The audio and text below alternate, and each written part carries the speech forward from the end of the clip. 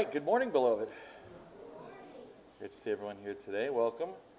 At this time, we turn our attention to the preaching of God's Word, so I want to invite you to open your Bibles and turn with me to the book of Colossians, chapter 3. We will be in Colossians, chapter 3, and this morning our focus will be on verses 1 through 4.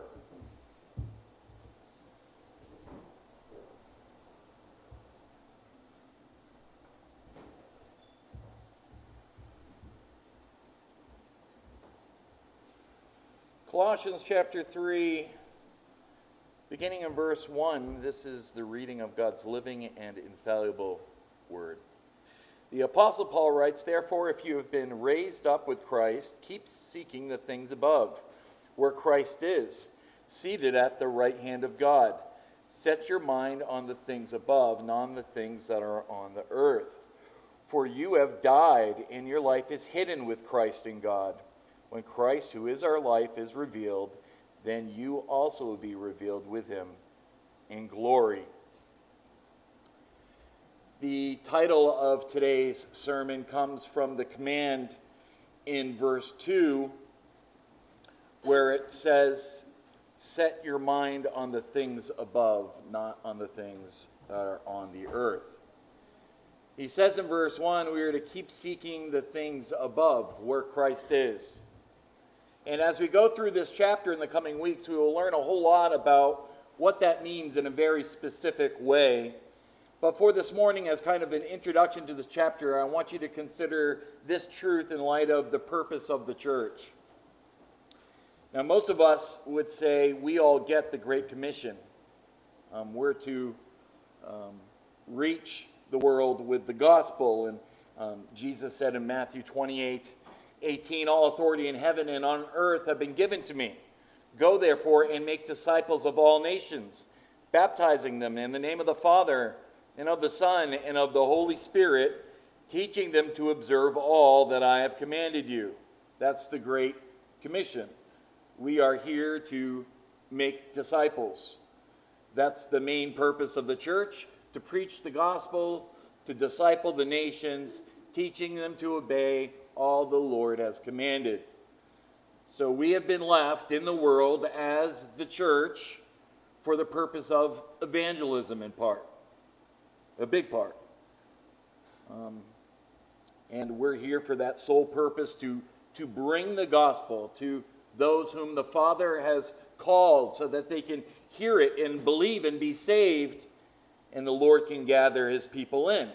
We are his instrument that God uses, and he does this through his church. Now, I think most of us understand that. And I think most of us also understand the gospel message that when the fullness of time came, God sent forth his Son, born of a virgin, born under the law. He lived a sinless life. He died a substitutionary death. He rose from the dead, ascended to heaven at the right hand of God the Father on high. And we all understand that. We understand the Lord's incarnation. We understand the purpose of it. It was to bring salvation. Matthew 1:21 says, "She will bear a son. You shall call his name Jesus, for he will save his people from their sins." He came, Mark 10:45, to give his life as a ransom for many. So we get the gospel message. But what the church doesn't seem to get is the method.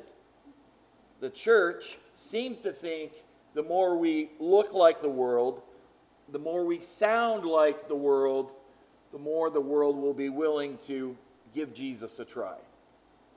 But that's the exact opposite approach that Jesus took and what Paul's talking about in our verses today. Paul says we need to keep seeking the things above where Christ is. He says to set your mind there, not on earthly things. And so this can apply to the purpose of the church. Rather than seeking what is above, believers today and even church leaders seem to be preoccupied with seeking the things that are below. Somewhere along the way, the church came to believe that in order to reach the world, we have to become more like the world to build a bridge to the gospel. But listen to what Jesus said to the disciples in John 15:18 through 19. He says, "If the world hates you, Know that it hated me before it hated you. If you were of the world would love you as its own. But because you are not of the world, but I chose you out of the world, because of this, the world hates you. See, when Christ chose you out of the world no longer loved you as its own. Why, you ask? Because you no longer live as the world lives. You no longer think the way the world thinks. You now set your mind on the things above, not on the things on the earth. You now seek after the things above, where Christ is. Meanwhile, those who are still of the world belong to an entirely different realm spiritually. And the world here refers to the world system. The world system is a global opposition by Satan against the kingdom of God, and it's carried out through the world of entertainment and the world of politics and the world of education and the world of pharmaceuticals. And it's all empowered by Satan and is comprised of unbelievers. And let me be very clear, this world system is totally and completely antichrist. It's not neutral. Maybe back in the 30s or 40s, you might have been able to find a time or a town or a region and said it was neutral to Christ, but not anymore. It is anti-Christ, anti-God, anti-family, anti-church, anti-righteousness, anti-holiness, anti-justice. In fact, 1 John 5:19 says the whole world lies under the sway of the wicked one. And so that's the world that we live in. We live in this world. But like the disciples and like the Lord Jesus Christ, we are not of this world. He has called us out of the world. And it's important for us to realize that. The world is never going to applaud the church. The church needs to stop trying to accommodate the world by becoming more like the world. That's not going to draw anyone to Christ. We are called to be a holy people, a holy nation set apart unto Christ. You are not of this world, you're just a sojourner, an exile, a stranger in this world. Our citizenship, Scripture says, is in heaven, and from it we eagerly await a Savior, the Lord Jesus Christ. And yet, isn't it interesting that Jesus doesn't tell us to stay away from the world? In fact, in John 17:15, in his high priestly prayer to the Father, he prays, I do not ask you to take them out of the world, but to keep them from the evil one. Now that's a good thing for us to hear there, because the will of God is not for us to all move out into the woods together and start some commune, and all we do is just ever engage one another, and we never talk to an unbeliever. That's not God's will for his church. God's will for the church is that we penetrate into every little nook and cranny of the kingdom of darkness with the light of the gospel of Jesus Christ. Jesus said it this way in Matthew chapter 5, verse 14. You are the light of the world. A city set on a hill cannot be hidden, nor does anyone light a lamp and put it under a basket, but on a lampstand, and gives light to all who are in the house. So verse 16 says, let your light shine before men in such a way that they may see your good works and glorify your Father who is in heaven. Listen, beloved, the Great Commission is still in the books. And the Lord has told us we are to go into all the world, make disciples of all nations, teaching them to observe all that Jesus has commanded us. But sadly, the method has instead become, in order for us to reach the world, we have become like the world. That's become the common perspective of the church's evangelism. That basically, for the church to reach the world, we need to do whatever it takes to reach them. That's essentially that you give the people what they want. So instead of preaching the full counsel of God's word, we give them a 15-minute TED Talk. Instead, we talk the way they talk. We act the way they act. We like the things the world likes. And the more common ground we can find with the world, the more effectively we can build a bridge to them to give them the gospel. Along with all that, they say we need to adopt their cultural lifestyles, their fashion, their music, their entertainment as much as possible. We need to also accept their cultural expectations for things like comfort, self-fulfillment, acceptance, tolerance is big, right? Tolerance, affirmation, you can fill out the rest of the list. And then we also need to remove all the obstacles that offend them. Things like hell. We can no longer preach about hell and sin and righteousness and judgment, things that might actually convict a person of their sin. And then we need to embrace as many social ideologies as possible. We need to be open to feminism and same-sex marriage and sex outside of marriage and social justice and critical race theory, because these are all the things the world is all caught up in. And unless you want to come across as judgmental, we need to jump on the advocacy bandwagon. We need to essentially accept as many worldly norms that we can possibly accept. But in reality, that is the exact opposite of what the Bible says. According to God's word, we have to first leave the world in order to reach the world. In Galatians chapter 1, verse 4, Paul affirmed that Christ gave himself for our sins so that he might rescue us from this present evil age. We read back in Colossians chapter 1, verse 13, that God delivered us from the domain of darkness, remember that? And transferred us to the kingdom of his beloved Son. See, once you've been delivered from this domain of darkness, you now live in Christ's kingdom, which is not of this world. In fact, in John chapter 18:36, Jesus said to Pilate, "My kingdom is not of this world. If my kingdom were of this world, then my servants would be fighting." In other words, if my kingdom was of this world, we would fight the way the rest of the world fights. We would be a part of the melee of human philosophies and ideologies and protests all colliding together in the world. But Jesus says, my kingdom's not of this realm. And this is why Jesus never tried to start a revolution or some political movement or fought for some economic reform. He never tried to fix the world with a worldly philosophy. He knew the only way to change the world was through the power of the gospel. For example, in 1 John chapter 5, 4 through 5, it tells us that we have overcome the world through faith in Christ. He writes, "For whatever is born of God overcomes the world. And this is the victory that has overcome the world, our faith. Who is the one who overcomes the world but he who believes that Jesus is the Son of God?"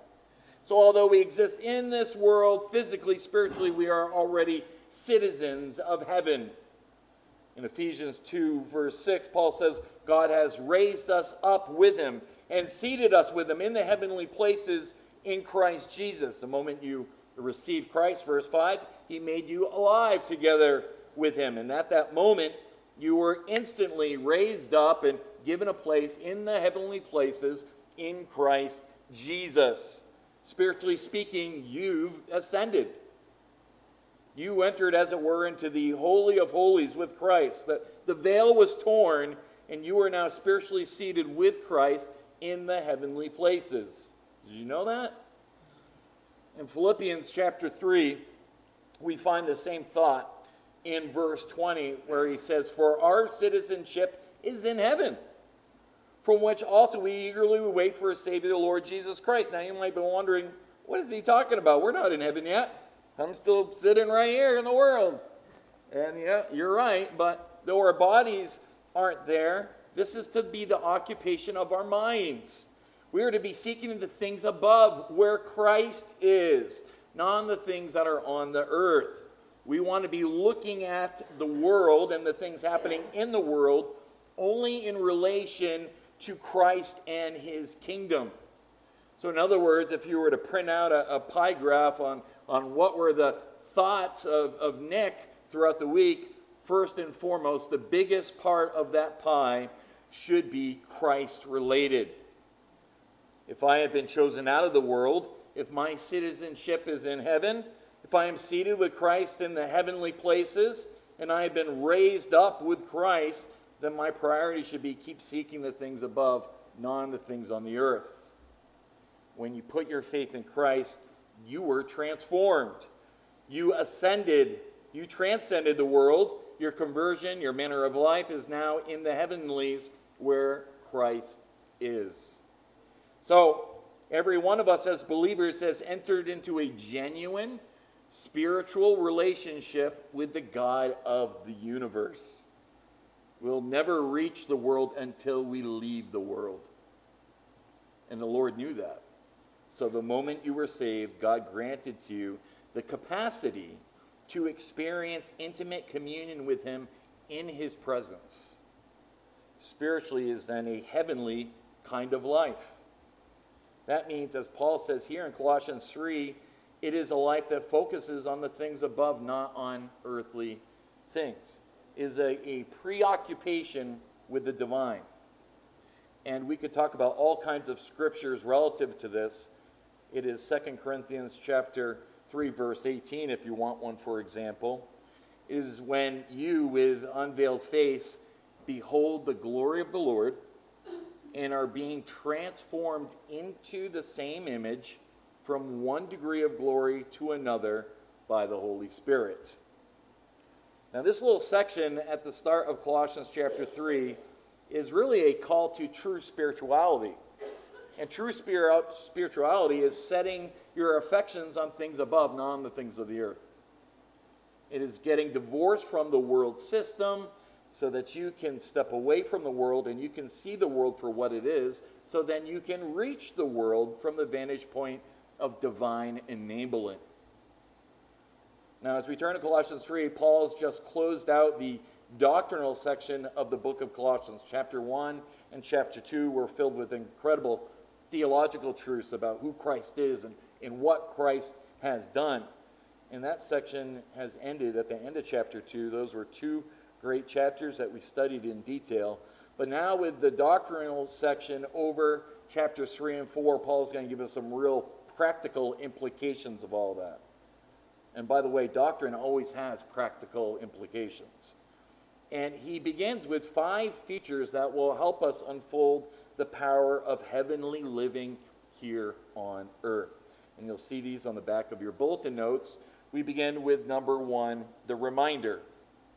The reminder. Now, notice just the first line there in verse 1. We're going to do it in parts. Paul says, therefore, if you have been raised up with Christ. And we'll stop right there for a moment. Now, the first thing I want to point out to you is that word if. It probably should be translated since, as the NIV does. Since you have been raised up with Christ. It's not in doubt because it's already an accomplished fact. Since you have been raised up with Christ. Believers spiritually are entered into Christ's death, resurrection, at the moment of their salvation.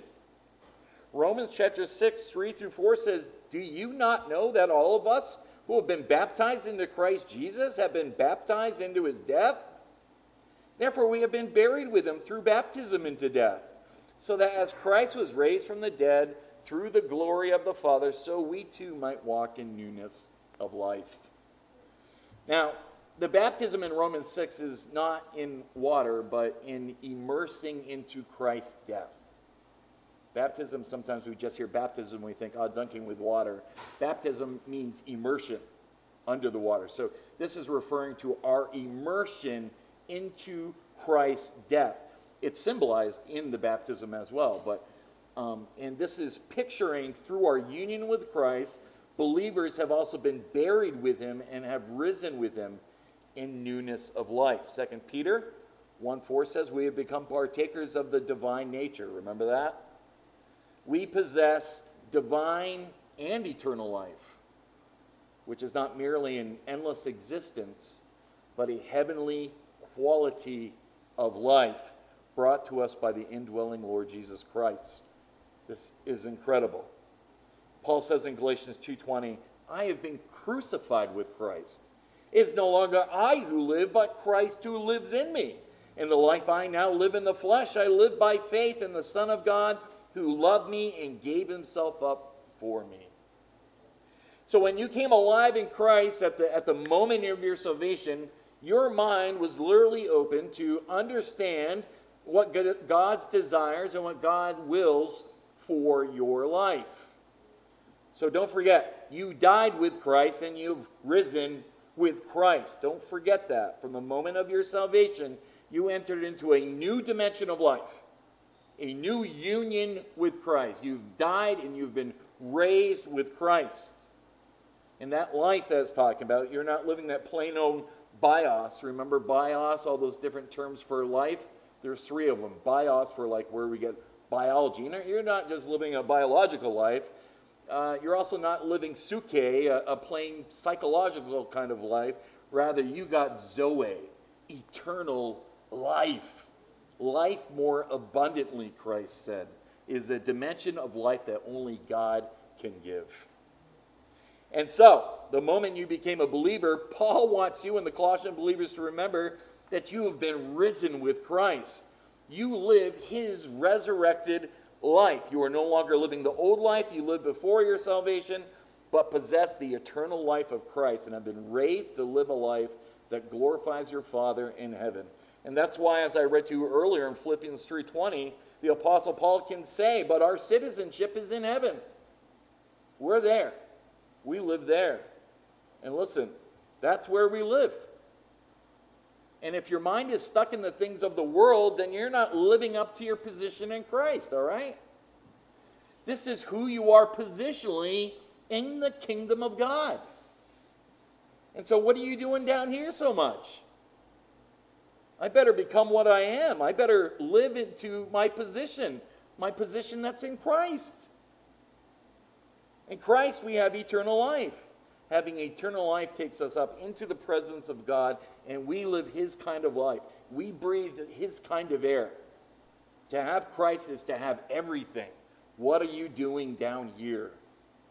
And the conscious preoccupation of a believer should be to be with Christ. That's what it means when it says, seek the things that are above. Get your preoccupation on Christ. He needs to be the center of your life. You'd be surprised if you just get yourself up there where you belong. You won't be so bogged down with the rest of the stuff that's going on down here. There are so many Christians who get so overwhelmed by everything going on down here. And I say to them all the time, and how much time are you spending up there? How much are you spending with Christ? And the answer is almost always the same. Honestly, not a lot. Remember what Colossians 2 verse 10 said? It said, in Christ you have been made complete.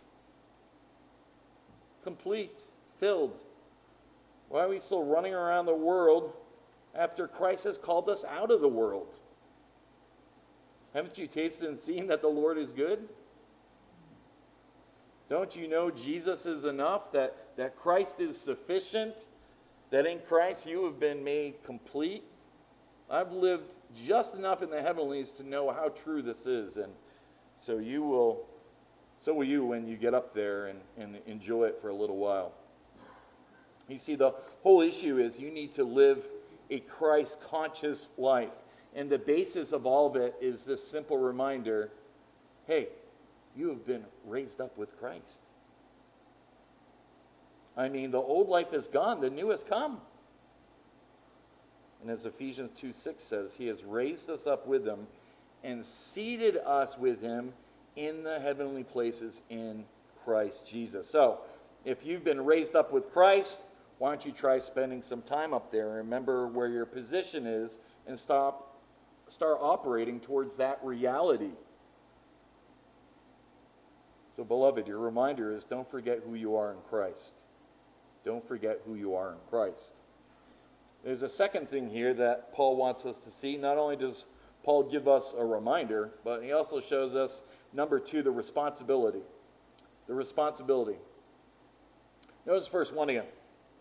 Paul says, therefore, if, or it could be translated, since you have been raised up with Christ, keep seeking the things above. And we'll stop right there. Have you ever thought, I just want to do what the will of God is for my life? Have you ever thought that before? I've heard that quite a bit. Well, beloved, here's one of many places where you can see what the will of God is for your life. He says, keep seeking the things above.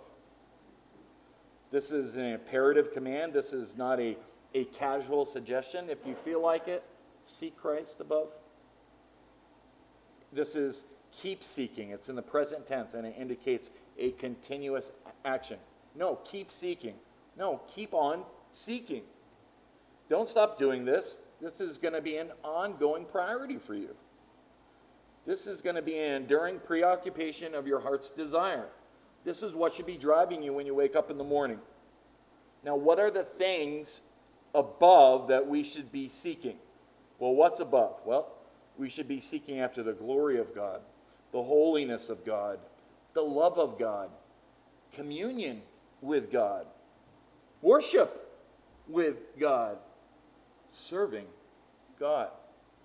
We're to be preoccupied with all the eternal realities that are ours in Christ. He's given us the great commandment and the great commission. We are to love the Lord our God with all of our heart, with all of our soul, with all of our mind, with all of our strength, and you shall love your neighbor as yourself. We are to go and make disciples of all nations, teaching them to observe all that Christ has commanded. Those should be the center of our gravity around which our lives orbit. Loving the Lord our God with all of our heart and making disciples. Loving our neighbor. It shouldn't be something that's like out there on the edges that we do every now and then. We need to become in practice who we are in position in Christ. We need to become in practice who we are in position in Christ. Beloved, whose citizenship is in heaven? Yours, if you are in Christ. Don't seek after the pleasures of this world. Enjoy what God has given you. Don't be consumed with all the needs of this world. God has promised to supply everything you need. Jesus said in Matthew chapter 6, verse 30, "Do not worry then, saying, what will we eat? Or what will we drink? Or what will we wear for clothing? For the Gentiles eagerly seek all these things. For your heavenly Father knows that you need all these things. But seek first his kingdom and his righteousness, and all these things will be added unto you." There's the priority. Seek first the kingdom of God and his righteousness, and he'll take care of the rest. In other words, keep seeking after him. Keep seeking after his will. Keep seeking after his authority in your life. And tell others about how great it is to be in the kingdom of God and to be clothed with the righteousness of Christ. Beloved, live now as lights in the world, as we should be glowing with heaven's glory. I like what Charles Spurgeon had to say about this verse. He said, quote, "Oh, seek to know on earth the peace of heaven, the rest of heaven, the victory of heaven, the service of heaven, the holiness of heaven. You may have foretastes of all of these. Seek after them." Seek, in a word, is to be preparing for the heaven which Christ is preparing for you. You are soon to dwell above. Robe yourselves for this great festival. Your treasure is above. Let your hearts be with it. All that you are to possess in eternity is above where Christ is.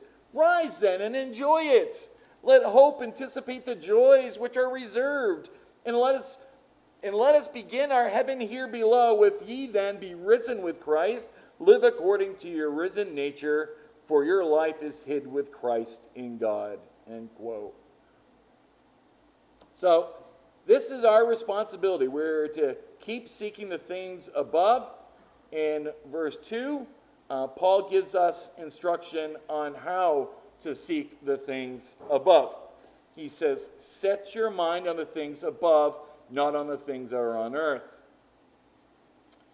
Set your minds on is all one word in the Greek. It's the word phroneo, which means to think or to have understanding. And once again, the present tense indicates a continuous action. I like how the English theologian J.B. Lightfoot paraphrases Paul's thoughts here. He says, you must not only seek heaven, you must also think heaven. Verses 1 and 2 offer parallel thoughts, but they're not synonymous concepts. In one, to seek the things above, it really describes the orientation of our heart's affection. And then to set your minds on things above involves a reorientation of our will. To set our minds on things above describes a reshaping of our thought process and our overall perspective based on the eternal truths of our salvation in Christ. In other words, we no longer think the way the world thinks. As followers of Christ, we interpret the world around us according to what he says, not what the world says. Paul says in Romans 12:2, do not be conformed to this world, but be transformed by the renewing of your mind, so that you may prove what the will of God is, that which is good and acceptable and perfect. The Bible is the only reliable source of knowledge about the character of God and that which is above. No one has seen heaven. I know a lot of people say they have. The Bible says no one has seen it. And in it we learn the true, honorable, right, pure, lovely, of good repute, excellent, and praiseworthy things our minds are to dwell on. When we set our minds on the things above and not on the things of the earth, heavenly values will dominate your mind. They will produce godly behavior. Sin will be subdued, and humility and a sacrificial spirit and assurance will come as a result. So Paul carries us really to the heights of the heavenlies here, and he shows in our new life, what do we have? Number one, a reminder that you have already risen in Christ positionally. And then number two, a responsibility to keep seeking after the things of God above. Let me show you now our third thought. Number three is the resource. The resource. We skipped over it. It's at the end of verse 1. Keep seeking the things above where Christ is, seated at the right hand of God. The believer's resource is none other than the one in whom are hidden all the treasures of wisdom and knowledge, the risen, glorified Christ. He's there, and he's seen in a sitting position. And there he waits in majesty and glory for us to enter into his presence. The right hand is a place of honor. It is a place of authority. It is a place of sovereign power. Beloved, this is the king that we are to seek. He is the lover of our souls, who suffered and died in our place to purchase our redemption. This is the omnipotent sovereign of the entire universe, unrivaled in majesty and power. Behold him in all his splendor. Fix your gaze upon Christ. Cause your life to be lived to the praise of his glory. In your time of prayer, take flight and soar into the heavens. Humble yourself before the throne of God. Fall into the loving arms of him who gave himself for you and will come again to receive you to himself. This is where Christ is. Philippians 2, verse 9, a familiar verse, but one we should never grow weary of. Therefore, it says, God has also highly exalted him and given him the name which is above every name, that at the name of Jesus every knee should bow, of those in heaven and of those on the earth and of those under the earth, and that every tongue will confess that Jesus Christ is Lord, to the glory of God the Father. And again, think about it. If you are in Christ, you have been united with him in the likeness of his death, and you are now hidden in him. How could anything be more wonderful in your life than that? We keep seeking the things above because that's where Christ is. That's where Christ is. Well, that leads us now to point number 4, where we see the reason. The reason. That's what it says there in verse 3. As Paul reveals to us another amazing truth. He says, for you have died, and your life is hidden with Christ in God. Here Paul stresses the reason that living in the heavenlies is to be the norm for believers. Believers have died to the world system. Their union is with Christ in his death and his resurrection. Paul says in Galatians 6:14, may it never be that I would boast except in the cross of our Lord Jesus Christ, through which the world has been crucified to me and I to the world. You're now dead to the world. For as verse 3 says, you have died, and your life is hidden with Christ in God. This past tense, you have died, indicates that your death took place at your salvation. And we know that from texts like 2 Corinthians 5:17, if anyone is in Christ, he is a new creation. The old things have passed away, behold, new things have come. In what sense has the believer died? In the sense that the penalty for sin has been paid. We say it almost every week, the wages of sin is death. So we must also die. And by our union with Christ, we die to require death in him. Thus the penalty is paid by Christ, and sin can never claim us again. And don't you just love the thought your life is hidden with Christ in God? People have talked a lot about what that might mean. And there's a couple of good thoughts I came up with. I'll just share two of them with you. Number one, it means I'm all wrapped up with God in Jesus Christ. My sister will remember this one. Let me see if I can remember it. I'm all wrapped up, I'm all tied up, I'm all tangled up in Jesus. Is that how it went? Wrapped up, tied up, tangled up in God.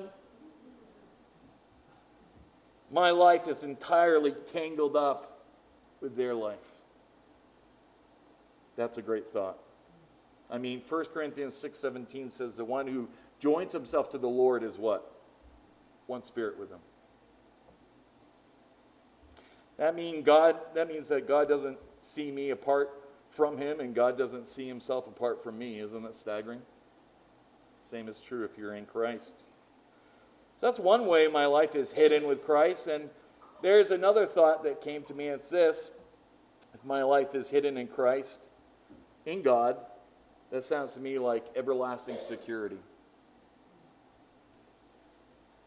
If my life is hidden with Christ in God, then I'm secure. Jesus said in John 10:21, John 10:28, no one will snatch them out of my hand. He was talking about his sheep. So we are secure in Christ. And finally, we come to the final point number 5. And just to prove all this, there's the revelation. The revelation, and this is God's bow on this text. Notice what it says in verse 4. This is a great verse.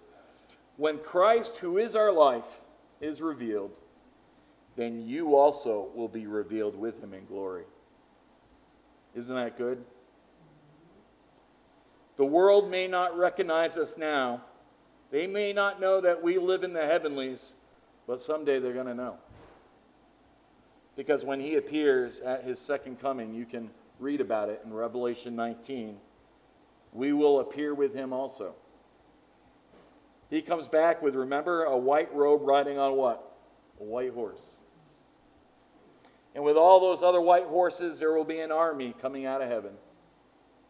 And that's us, folks, along with the angels. The verdict of eternity, I'm afraid, is going to reverse the verdict at that time. And I love this phrase, when Christ, who is our life. Isn't that good? When Christ, who is our life. I've often said that Christ doesn't just give life. He is life. He is life. He gives himself. When he appears at his second coming, we will manifest with him in glory. Again, Lightfoot says, quote, the veil which now shrouds your higher life from others, and even partly from yourselves, will then be withdrawn. The world which persecutes, despises, ignores, now will be blinded with the dazzling glory of his return. I live by faith, soon I'll live by sight. I ask you today, what is at the center of your life? If the center of your life is to set your minds on things above where Christ is, you're going to be living in the heavenlies. And from that vantage point, you have a set of values and truths in the power of God to come be a light in this dark world. You can't see how dark this world is while you live in it. You must leave it in order to see. And then you can come and go reach out to the people in Christ and you can touch the lives in a way that really matters. And it all boils down to the fact of who is at the center of your life. Who is the priority of your life? They think the world is at the center of their universe, but it isn't. It's the Son of God, who died and gave himself for me. Christ is everything, and in him you have been made complete. I hope he's the center of your life. I hope you're living in the heavenlies, for it's the only vantage point from which you can truly touch the world. If you need prayers this morning, I want to invite you to please come forward. At this time, I want to invite you to stand as we sing the song of invitation, Our Living Hope. Thank you.